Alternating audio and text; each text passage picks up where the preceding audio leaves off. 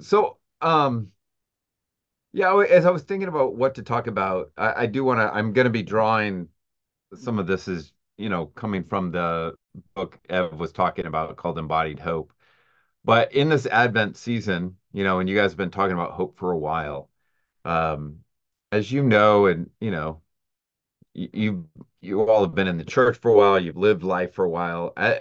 Christmas this season is both wonderful and kind of painful.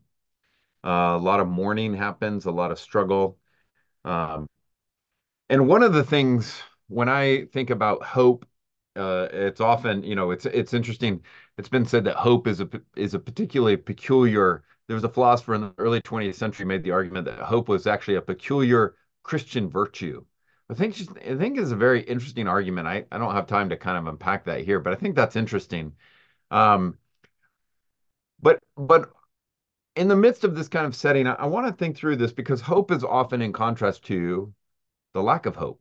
And this is a time of year where people mourn the loss of loved ones, but also often it gets associated with we feel our own physical challenges and weaknesses, um, and so I actually want to spend most of our time talking about faith, and you'll see how I think it's related to hope and to love. I'm gonna, just so you kind of get a sense of things, I'm gonna use our time to really do kind of a meditation on Paul's statement about faith, hope, and love. And I'm gonna emphasize faith in order to orient the other two, as you'll see. Um, but so I want to think about suffering not just generically though, because that can feel too abstract. We're gonna be focusing on physical suffering. And part of it's personal, part of it's theological. I really think um, as we are in Advent and think about the eternal Son of God becoming human and really entering into weakness and pain and suffering, I think that is pretty profound. And it's amazing to me how often when Christians have wrestled with the problem of suffering, we ended up doing philosophical discussions like, how can God be in control of everything and bad things happen and why doesn't he stop them and all that? But that's very abstract. And when actually the Christian understanding of suffering and making sense of it is kind of looks like looking into the eyes of a bleeding and weeping Savior on a cross. And that's a very different way to approach suffering rather than just philosophically, abstractly. So that's some background. So all that to say, we're going to talk about faith, hope, and love, and we're going to use physical suffering as the lens to make sense of it. But I hope you'll see that maybe your story or people you love, it's not so much physical suffering. Maybe it's mourning the loss of someone. Maybe it's mental health. Maybe it's other kind of things. But I really want to think through these things in a more communal way, and you'll see what I mean to begin. But with that, before I really launch, I will just give you a very brief. It's not going to be biographical so much, except for this, because when you start to talk about hope and faith and love in terms of suffering, I just want to tell you enough to say this isn't hypothetical for us, for me and my family. So the short version is in 2008, um, my wife, we got married in 1993, but in 2008, she got cancer. We were married 9 years before we had kids. So at the time we had two little kids, 3 and 5 year old. And long story short, after a year of surgeries and things, she ended up being declared cancer free in 2009. And praise God. And we thought that was really hard, but you kept us, and and now we can move on. And in 2010, my wife called me from the side of the road on a work thing. She was doing international relief and rehabilitation work after the Haiti earthquake, and basically just said, "I don't know if I can make it home. My leg's not working properly." And again, to make a long story short, from the summer of 2010 to this day, there hasn't been a day that hasn't had pain and fatigue, pretty serious pain and fatigue for my wife. And it took us 6 years to get to the Mayo Clinic and get diagnoses and all of that. But that just remains our reality. So I only say that to say, I don't know what your stories are and the stories of people you love are. But if we're going to talk about faith and hope and love in terms of physical suffering and thinking about the incarnation, then I just want you to know this is not hypothetical or merely academic to me. So, all right. With all that said, um, let's jump in. I actually think in the midst of suffering, in the midst of mourning, in the midst of struggle, one of the things that we're tempted to is to really just what should we think about God? Some of you may remember, probably for most of you here, it's like remember reading to your children or something. But remember Stephen Crane? He wrote Red Badge of Courage. I don't know if you remember that American author, but he also wrote poems. And I memorized this poem decades ago, and so I want to impress you by telling you this. But actually, because well, just listen to it. So here's Stephen Crane's poem. A man said to the universe, "Sir, I exist." And the universe replied, "The fact has not created in me a sense of obligation." That's a man says to the universe, "Sir, I exist." And the universe says, "That doesn't create any obligation in me." And I think that's interesting because that showed this sense of how do you live in a world where there's no God who cares? But interestingly enough, I think for Christians it may be even worse because we're not just speaking to a vague universe. You and I cry out to the God of Abraham and Isaac, of Mary and Paul. And we're actually wondering, where are you? You're supposed to be our God. You're supposed to be a God who makes promises, a God who is present. Um, so what does that look like? And some of you may know the 20th century thinker Dorte Sola in a book on suffering, and she talks about this. And she said, some of you, the way you think about God and Him being sovereign, maybe you're just into kind of what she called theological sadism, right? Uh, and at one point, she says this quote. She says, "Affliction has the intention of bringing us back to a God who only becomes great when we become small." In other words, is our view of God that God likes to just inflict pain and suffering because when we're made really, really small and we suffer, then we're like, okay, God's great. As if God has some kind of dysfunctional need to squish us in order for him to be made wonderful. You see the problem with that? Now, obviously, I don't hold that view, but these are real things. And in the 17th century, there was a Puritan named John Owen, and he talked about having what he called hard thoughts about God. And part of what I found really interesting about what Owen says in the same kind of way is he doesn't mean by hard thoughts, he doesn't mean asking the hard questions like, where are you, God? Why is this happening? None of that. When Owen warns us against what he warns Christians against this temptation of having hard thoughts about God, what he means is actually something different. He means the temptation to think that God is tyrannical, the temptation to think that God is basically demonic. I teach in an undergrad college, and sometimes I'll ask, students if God is all powerful, we use these omni words like omnipotent.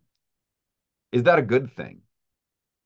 Well, it's actually not a good thing unless he's also a good God, right? You could have a demonic deity with all the power who's not good, who's not wise, who's not compassionate and kind. Um, but Owen gets to something because it can be because of childhood experiences. It could be because of some particular kinds of preaching. It can be, family experiences, whatever. But for many of us, we have been tempted and shaped to think about God as kind of a brutish or like a father who's just distant and just quick to kind of, I don't know, be the mad scientist or something like that.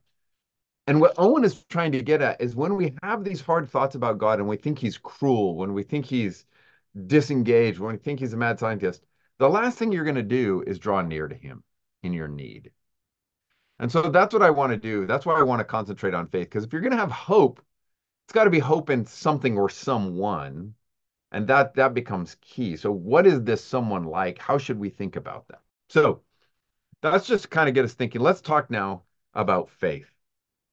Many of you know in Mark chapter 9, where you get the famous line, I believe, help my unbelief to the man encountering Jesus. And I really want to draw from the great reformer Martin Luther in the 16th century, because I think his understanding of faith is, many people know he believed in faith, justification by faith alone. But I want to show you some sides of his view of faith that are really rich and textured and not always appreciated. right? So, and it really comes through when Luther deals with suffering and sickness and men in physical kind of challenges. One of the things that Luther understood was that, we deal with a lot of sickness and health and suffering in our day. Well, as you know, 16th century, despite our romanticized vision, it's terrible, right? People are sick all the time. It's super bad, those kind of things. But one of the things that Luther understood even then was when you're dealing with serious pain, whether it's chronic or acute, the more you deal with pain and suffering, the narrower your world gets, right? It gets narrower. It's kind of like if you're having a bad toothache and someone's like, you should just spend some time praying. Isn't it kind of hard to concentrate and to pray when you're just in pain, right? It sounds very spiritual and good, but it's kind of naive, right? Well, so Luther, trying to think through the reality of pain and suffering in light of these kind of things, realized when you are going through pain and suffering, it's kind of like a sailor on a ship. When you're a sailor on a ship in a terrible storm, you need all hands on deck. Everybody needs to come and help. You're not dividing it in these kind of ways. It's that kind of reality. And so Luther had some experiences where he actually thought he was on the verge of death. And part of what he discovered was just how dependent he was on other people, right? Where other people needed to come alongside him, to help him understand what God is like, to help believe for him, and that I want to explain it. So let me give you a couple stories from Luther. This will be fun. So in 1527, he wrote Melanchthon. Maybe some of you have heard of Melanchthon. It was kind of Luther's right hand person, and this is part of his letter. This is all the things I'm going to be sharing to you are from his letters, which when we've had one summer when it was really bad for us, I found great refuge in his letters. But Luther wrote to Melanchthon and he said that he was, quote, terribly ill and in death and hell, right? That's how he's describing his situation. And then later he adds this. He said, I almost lost Christ in the waves and the blasts of despair and blasphemy against God. Now watch it. So Luther's like, I almost lost Christ, tempted to blasphemy. And when he says blasphemy, he means to like say cruel things like, God, you're a demon, God, you're terrible, God, you're not faithful, that kind of stuff. And then he says, but God was moved by the prayers of saints and began to take pity on me and rescued my soul from the lowest hell. Now, what's interesting to me about that is basically Luther's in despair and he starts to realize it takes the prayers of other saints to sustain him, to nourish him. A little later, he writes to Nicholas Hausmann, right, on a different occasion. And this time, it wasn't his own pain and suffering, but the plague. Many of you know how the plague would go around in this time. And it went around and it was coming into his city, and his son, Hans, had it. And he was malnourished and ill, and he seemed like he might die. And Luther, in the midst of it, now it's not his suffering, it's his son's suffering. And in the midst of that, he talked about what he called his restlessness and faint-heartedness. And this I think becomes important, when he's asking his friends to pray for him, he asked them that they would pray, and this is a quote, that my faith fail not. That my faith fail not. I think one of the things when we're in pain, when we're struggling to doubt, when it's very hard to hope, we all tend to pray for the physical healing, for situations to change. All of that's good and right. But I think Luther's insight here is, especially when you're talking about this time of year, people dealing with chronic pain or the loss of someone, pray that their faith wouldn't fail. And by that, he means pray that you would believe that God is actually good and kind when everything in you makes you wonder if that's actually true. Maybe God is distant, unconcerned, or worse, maybe he's cruel, right? And Luther understood that the underlying problem for him was always a battle of faith. One Luther scholar once said, he said, the central problem for Luther remains the problem of God. Isn't that interesting? The problem of God, right? And what he called God's hiddenness. Yeah, like, is God cruel or is he kind? Is he welcoming or is something else going on? Is he really loving? And can I worship him and love him, or do I just am I just to be afraid of him? Right? And Luther struggled with that. And that brings me to then this other side of faith where Luther would talk about spiritual depression, or what we would call spiritual depression, which would often be combined where you're getting suffering and pain, and it brings doubts and struggles, and what we might classify as spiritual depression. So one more story here. Justice Joan, um, who was another dear one to him. He called him over because everyone thought, his wife thought that Luther was going to die. And so he shows up, and we know about this because afterwards, that night, Justice Joan went home and wrote about it. But he gets there, and Luther, people think he's going to die. And Luther's kind of his response is to beg Justice to splash him with water. In other words, he wants some physical help, but he also begs him to earnestly pray for him. And and it doesn't say he went person to person, but we do know he asked everyone there to pray for him. And you get this sense it's almost like he's grabbing them like, please pray for me, pray for me, pray for me, right? And so it would move um, between this kind of he would recite the Psalms and pray and beg people to pray for him. And Luther doesn't end up dying, which is great. But part of what's interesting is when he reflects on that later, he says that basically his spiritual trial that day was much worse than the physical one. It was brought on by all the pain and suffering, but it really was making him question what God was like, what the faith was like, what he was, and all of that relates to hope.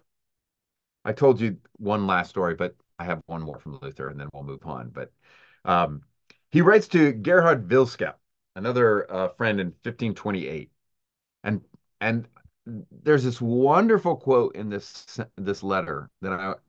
So he's talking about how his pain was really bad, and if I gave you the list of his pain, it's pretty gross, but it's a long list of things he dealt with his whole life. So, anyways, at one time, as he's writing him and his precarious situation at this time, Luther says this. He says, "So far Christ has triumphed, but he holds me by a very slender thread. Holds me by a slender thread." And then later he says, and this is so insightful, "I have saved others, myself I cannot save. I've saved others, myself I cannot save." Now, I think that can sound terrible to people. Like, who does Luther think he is? He's saving people. But like Kevin will get this. Like, I really think what he means, and I think all of us can relate to this. When you're sharing about God's kindness and his love and the gospel and the good news, like as a professor and as, as a leader in my church, when I share, I really do mean these things when I tell them to people in counseling sessions and other things. I mean it with all my heart. But when I look in the mirror and try and tell it to myself, it means almost nothing, right? If I really mean it when I tell someone God loves you, but if I look in the mirror and say, Kelly, God loves you, I'm like, yeah, you're not a trustworthy person to listen. You know what I mean? We all, and Luther understood something profoundly, a profound psychological insight here that we need other people in the body of Christ to tell us these truths. There's something that happens. You can't just tell. And in the 20th century, Dietrich Bonhoeffer picks up on this. You can't just tell yourself. You need other people to speak into your life to help, right? Um, and I think Luther really understood a communal nature of faith. One of the things that's common nowadays is people blame the Reformation for being overly individualistic, and there's something to that. But I think this is an example when you actually explore Luther on faith. He did believe in justification by faith, but he actually thought of faith in far more communal terms than we tend to realize. That we really do need the body of Christ. And so when we deal with worries about, say, divine apathy or judgment or abandonment, I think only when we're with other believers can we honestly kind of face and answer those doubts, those struggles. Because I do think alone, the flame of faith diminishes, but in community, I do think the fire of faith kind of can illumine the night. And there's something about that dynamic of where we need one another. So I won't spend that much time on hope and love, but that's the background is faith is key, but then we need to think about how it relates to the others. So hope, I think, is really fascinating because Christian faith is not merely believing that God exists, right? John Calvin, and you'll see faith and hope again connected. John Calvin, the reformer, had this wonderful definition of faith. Don't need to write it down, but listen to what he said because I want to unpack some of this. Calvin said, faith is a firm and certain knowledge of God's benevolence toward us, founded upon the truth of the freely given promise in Christ, both revealed to our hearts and sealed upon our both revealed to our minds and sealed upon our hearts through the Holy Spirit. All right, so what is it? What is he actually saying there? It's fascinating. Faith is not believing that God exists. That's Kinderspiel. That's like easy, right? You don't need, anybody can believe that there's a deity. You want to know what's really hard? Calvin gets it. What's really hard is believing that God is benevolent toward you, right? To believe that God is kind, that you to believe like sisters and brothers in the Ukraine right now as the bombs hit. When you have, if you've just lost a child, if there's a storm, when the reality of pain and suffering all around you, it takes faith to believe that God is benevolent toward us.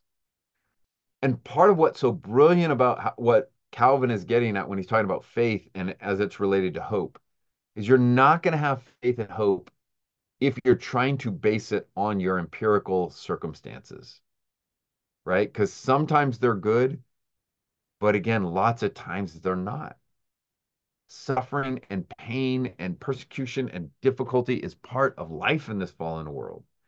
So why Calvin's a good theologian is he said, faith is a firm and certain knowledge in God's benevolence toward us. So where do you get it? And he says it's founded upon Christ, right? When you have been abused, where do you believe that God is benevolent? Well, you look to a bleeding and weeping Savior on a cross.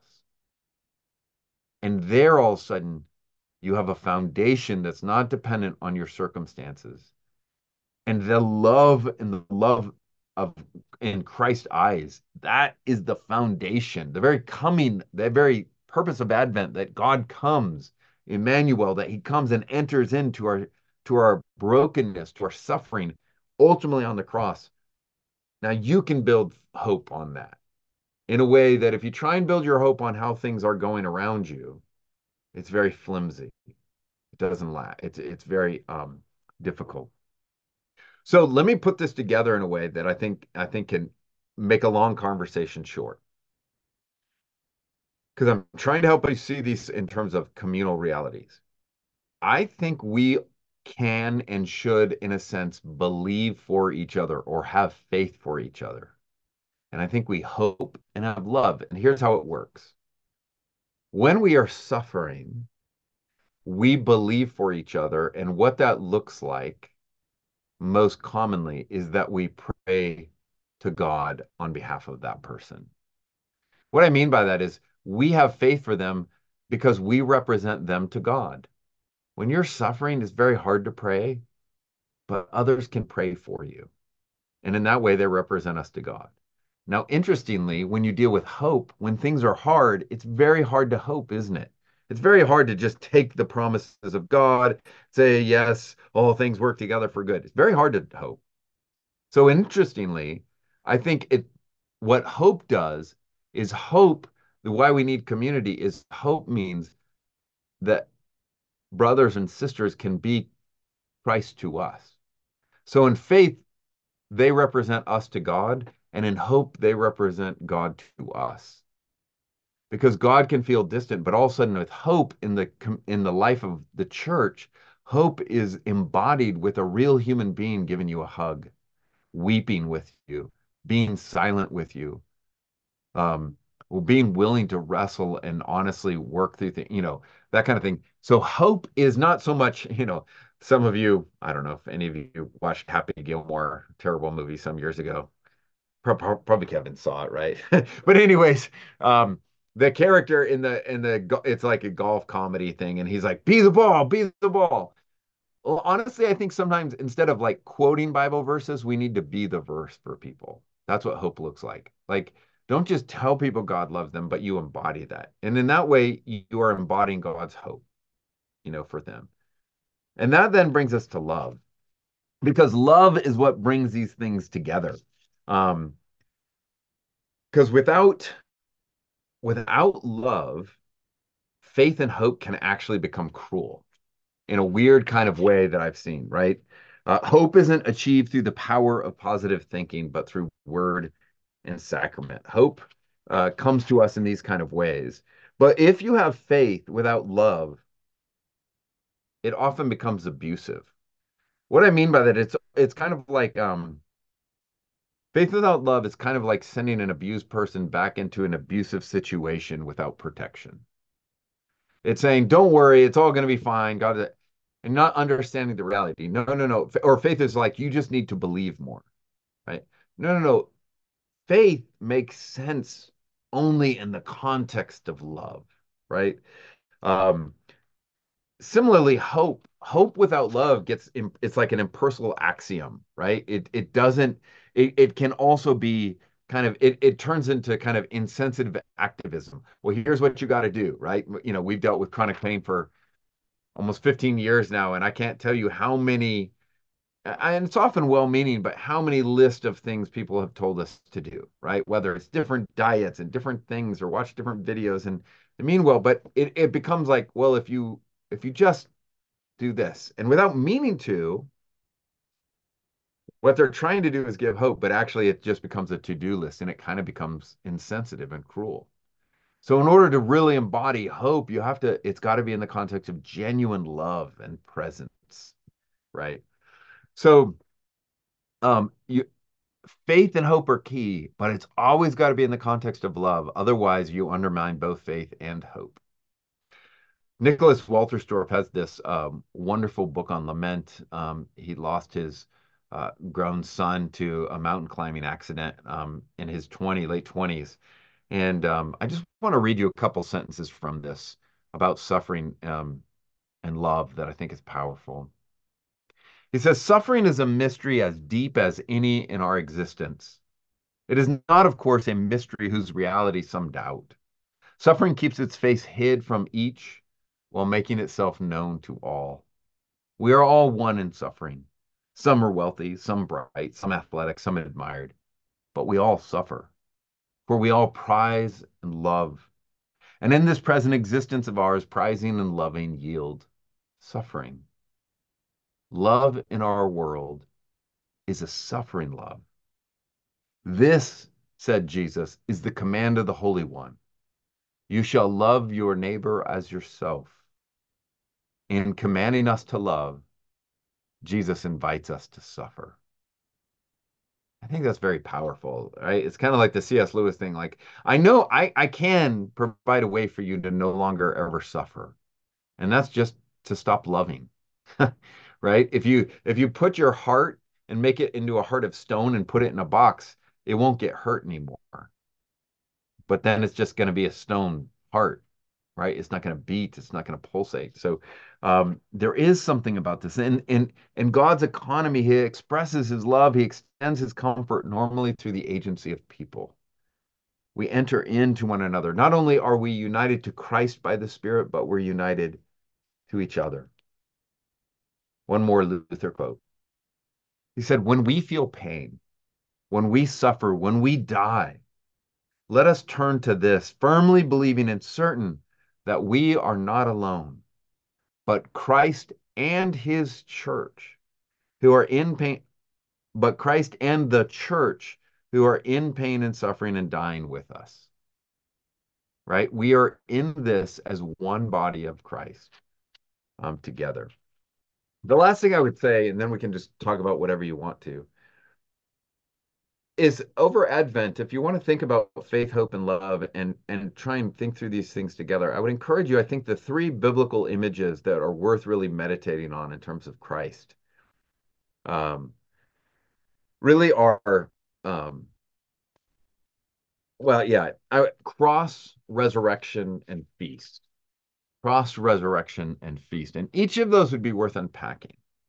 Um, but rather than unpacking them now, I just want to read you one quote that my wife wrote. Because when I wrote about this and before it got published, in the side, because she's my final editor often, and in the side margin, she wrote this. And I was like, that is better than everything I wrote. I wish so I had included in the book, but forget everything I wrote. If you just listen to this is what she said. So this is from Tabitha. She said, suffering can be like a famine of comfort and peace, a famine of joy and health, a famine of community and self-worth. To this famine, Christ offers the feast of himself. I think that Christ offers the feast of himself. And I think she's got it exactly right. Like ultimately, the comfort is the gospel is God. It's Christ. It's the Spirit is the gift in us. God Himself is the gift. He is the comfort. He is the hope. Um, so just to kind of bring it together, I really do think there's something beautiful if we're going to embody Christian hope together in terms of faith and love. I do think others can speak to God for us by their faith and their prayers when we cannot speak for ourselves. And I think other saints can end up representing God to us when we find hope very elusive. And I do think faith, hope, and hope become powerful and healing when they're connected with genuine love. Christians themselves give and receive love, but it's always ultimately an extension of God's own love, right? Christ really is, as we celebrate the incarnation, this idea of Emmanuel and God with us. Christ really does become the one who sympathizes with us in our weaknesses, but also secured our redemption. He's not just a sympathetic high priest, as wonderful as that is, right? It's kind of like I tell my students sometimes, it's really nice when you have a classmate who sympathizes with you about a Capic test, but it's better if you have a professor named Capic who sympathizes because I can actually do something about it, right? Christ is sympathetic, but he's not just sympathetic, he has power, right? He's got the redeeming, life-giving power. So ultimately, to ground our faith, hope, and love is the great promise that Christ has died, Christ has risen, and Christ will come again. So I'm happy to go in any direction you want to, but that at least gives us some stuff to think about.